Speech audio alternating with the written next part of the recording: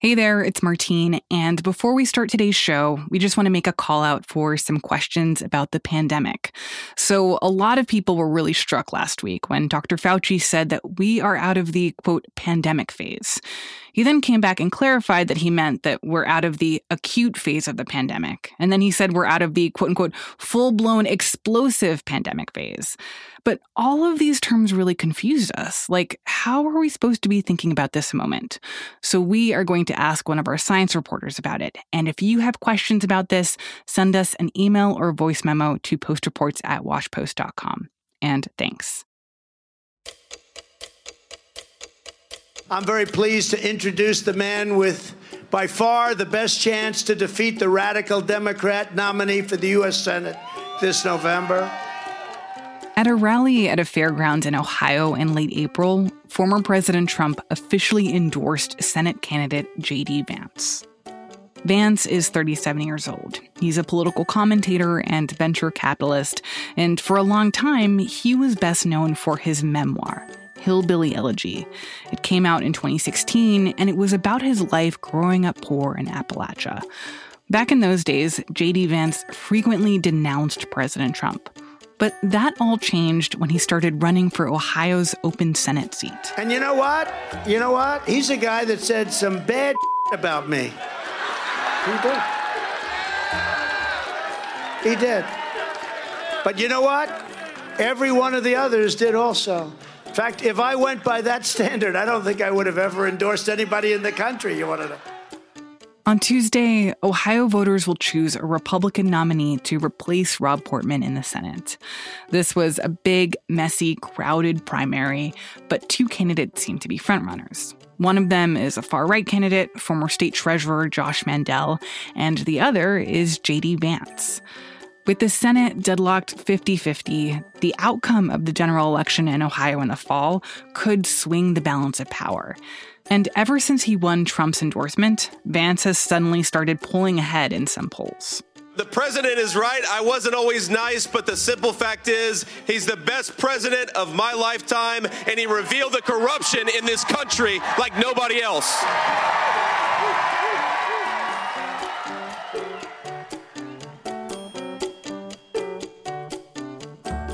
From the newsroom of The Washington Post, this is Post Reports. I'm Martine Powers. It's Monday, May 2nd. Today, J.D. Vance and what his 180 turnaround on Trump says about what it takes to win in the Republican Party right now.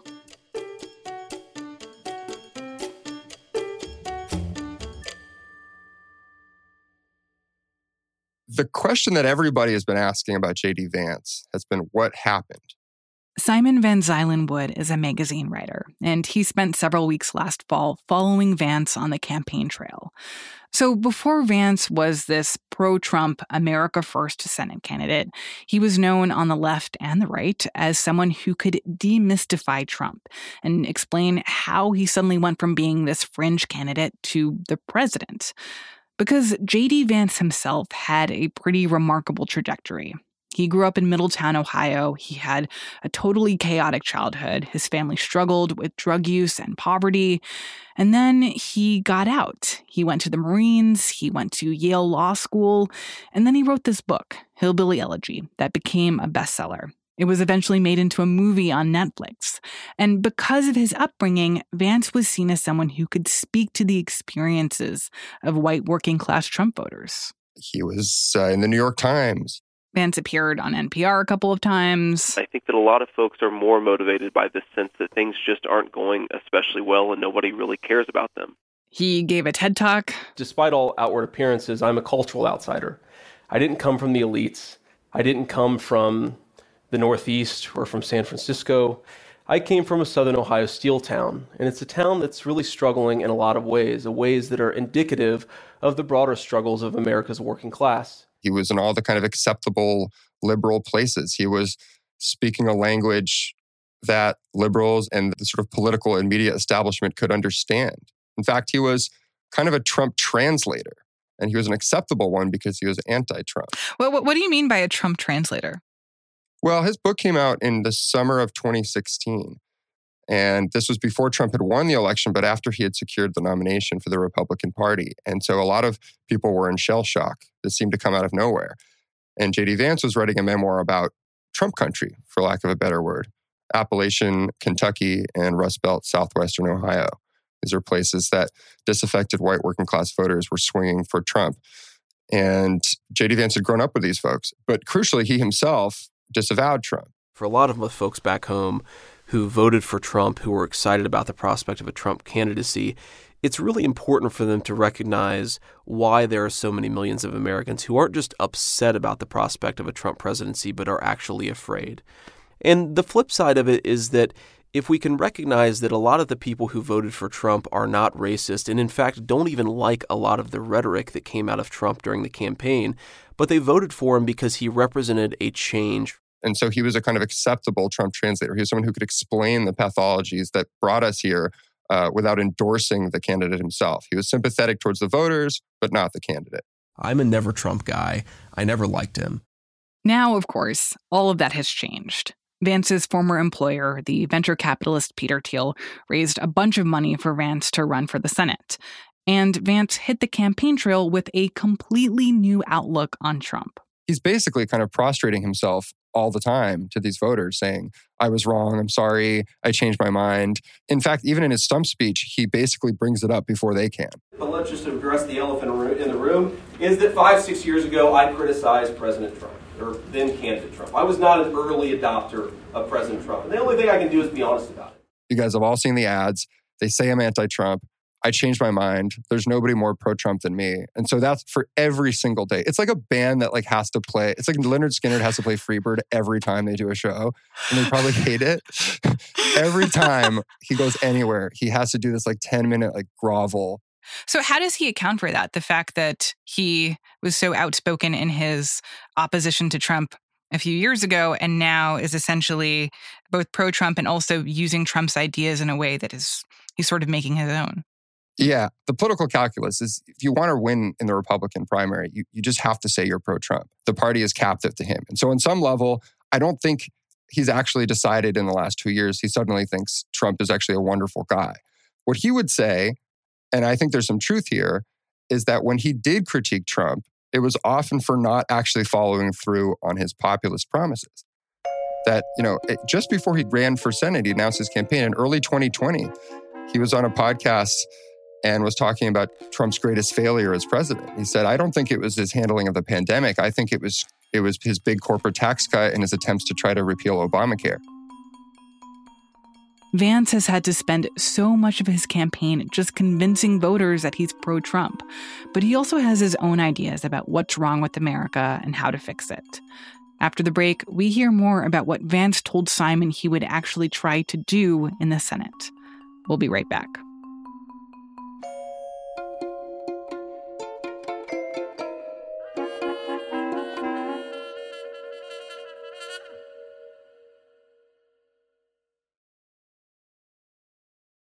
Simon ended up following Senate candidate J.D. Vance around on the trail for weeks early in his campaign.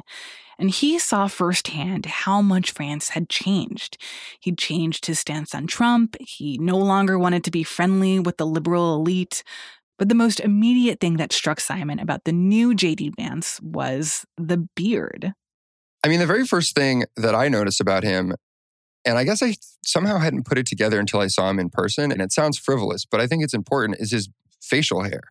He's got this beard. He's got this Don Jr. looking beard. And if you remember him from 5-6 years ago, he had this kind of round, cherubic kind of baby face. And he was young. He was 32, I think, when Hillbilly Elegy came out.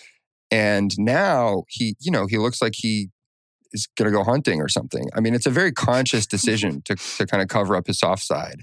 And he's got this aggressive look. There was this one event in the ex-steel town of Steubenville near the West Virginia border. He had this massive cup in his hand. He's he's got this kind of populist, everyman, hey, I drink 32-ounce Mountain Dews kind of vibe. That was what I was getting from Vance. No, I know that I went to Yale Law and I know that I was a liberal darling and I blah, blah, blah. actually... But this is the real me. Like, I just, Yeah, you know. like Middletown JD, like forget all that stuff. Like actually I'm go Bengals, and there's part of that which is true. Like he is from this world, and again, this is politics, it's theater. There are these self-conscious attempts to be a kind of man of the people. So when you hear him on the internet, he's essentially adopting a kind of right-wing culture warrior pose where he seems to be owning the libs left and right. It's just lib owning. Are you a racist? Do you hate Mexicans? The media calls us racist for wanting to build Trump's wall. They censor us, but it doesn't change the truth. Joe Biden's open border is killing Ohioans, with more illegal drugs and more Democrat voters pouring into this country. He evinces a kind of economic populism that most of his Republican opponents don't. Every institution in our society is controlled by people who are getting rich and getting powerful. That is our challenge. Not just better politicians, not just better leaders, but to replace the American elite with a group of people who actually care about all of us, about our fellow citizens, about the greatest nation in the world. So he talks a lot about manufacturing. He talks a lot about opioids. He talks a lot about the issues that have kind of riven his community and culture and that he wrote about in Hillbilly Elegy. He's trying to distinguish himself by saying, I care about these real middle-class issues, and the Republican Party can care about these middle-class issues. Ladies and gentlemen, our Constitution gives us the power to fight back against this madness. We can bring manufacturing jobs back to this country. We can tell our schools they have to stop indoctrinating our children. We can make it possible for middle-class people to support a family on a single wage, and we can stop the madness coming out of Washington, D.C. We don't have to talk about cutting taxes for rich folks. We don't have to talk about super divisive issues, pro-life stuff, that kind of thing. He tends to avoid it, actually. Even though online he seems so aggressive and bellicose, in person he's trying to say, I'm the guy who's going to be able to cross over and get Democratic voters. And he actually doesn't see that as that different from the trolling the libs kind of stuff, because he feels liberals in general have left the working class behind. So he sees a connection between the culture war stuff and the class war stuff. Now you have a set of leaders that are proud of the fact that they're shipping American jobs overseas, that are proud of the fact that they're layering the next generation up with debt, not giving them any useful skills in the process. They're proud of the fact that they're indoctrinating American children at schools to hate themselves and to hate the countries that they came from. Vance is a core member of a splinter of Republican views called national conservatism. It focuses on closing borders, taking down big business, and promoting traditional Catholic values. It's a kind of articulation or a marriage of more traditional right-wing and more populist right-wing views.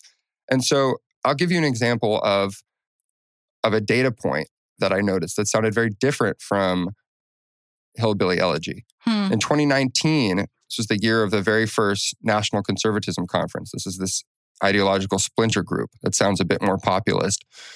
He gave a speech called Libertarianism Isn't Enough, or something like that. And he talked about how he thought porn, for example, was destroying the minds of young people. But he also talked about how the private sector was not the engine that conservatives thought it was in terms of building prosperity and fairness for average Americans. And so you see this place where he thinks that the world is too wide open. It's too permissive. It's a critique of neoliberalism. He thinks there's not enough borders anywhere. There's no borders governing the way we conduct ourselves in private. But there's also, he thinks, not enough borders around private industry, not enough borders literally around the country. He basically wants to retrench. And it's a kind of nationalist, populist vision. And so there's a way in which it's a kind of tweak on Trumpism. Vance is basically road testing in real time whether this kind of populist republicanism actually has legs, or is it just the Trumpism that people liked all along? What do we know about the answer to that question of what would he actually do if he were elected? The best way to try to game it out is to look at some of the figures in the Senate who are currently closest aligned to him. And that would be Senator Josh Hawley of Missouri and Senator Marco Rubio of Florida. These are guys that are essentially the national conservative wing of the Senate. I think Vance, as senator, would try to put into practice what I would define as national conservatism. So that is being skeptical of big business, hawkish on trade and borders. He's staunchly Catholic. And so there's this way in which I think what he would do is he would argue for firmer border control. He would try to reimpose or continue Trump-style tariffs on steel and foreign imports. He would, I think, go after some of this anti-monopoly kind of legislation. I think he would try to put, quote, big tech in his crosshairs. I don't think, though, he would go so far as to propose a big new domestic spending plan. I don't think he would have the juice to really attack Republican tax cutting. I think he would line up behind all of the right's social policies. I mean, he tries not to talk about it much on the trail, but he's definitely pro-life.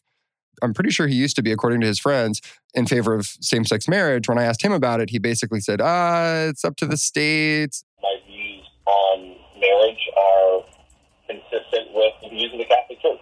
Yeah, that said, I think obviously the Supreme Court has basically taken this away from legislators, and so it's not like it's going to be something that I have a profound effect on in the U.S. Senate. He kind of dodged, but if he's a real right-wing Catholic, he doesn't support that either. And so I think he lines up behind all the social policies of the right, probably avoids some of the real kind of sacred cows like taxes, and then tries to be populist on trade, borders, big business, anti-monopoly legislation. I think Republicans have woken up to a world where their pro-business rhetoric and ideology conflicts with the fact that a lot of our biggest corporations are actively aligned against our values. It's going to require a lot of Republicans to wake up and smell the roses. This Senate race in Ohio matters because it exposes a ideological fissure or rift within the Republican Party, which I think is often obscured by Trump's capture of the party, which is this rift between the traditional tax cutter, Tea Party inflected right, and the more populist national conservative right, which is represented by Vance. The Senate is deadlocked at 50-50, and so this is going to be one of the presumably tight races that could swing control of the Senate one way or the other. Simon Van Zuylenwood is a writer for the Washington Post magazine. That's it for Post Reports. Thanks for listening. Today's show was produced by Emma Talkoff and mixed by Sean Carter. It was edited by me and Maggie Penman. Big thank you to Sean Sullivan and Dave Weigel. I'm Martine Powers. We'll be back tomorrow with more stories from the Washington Post.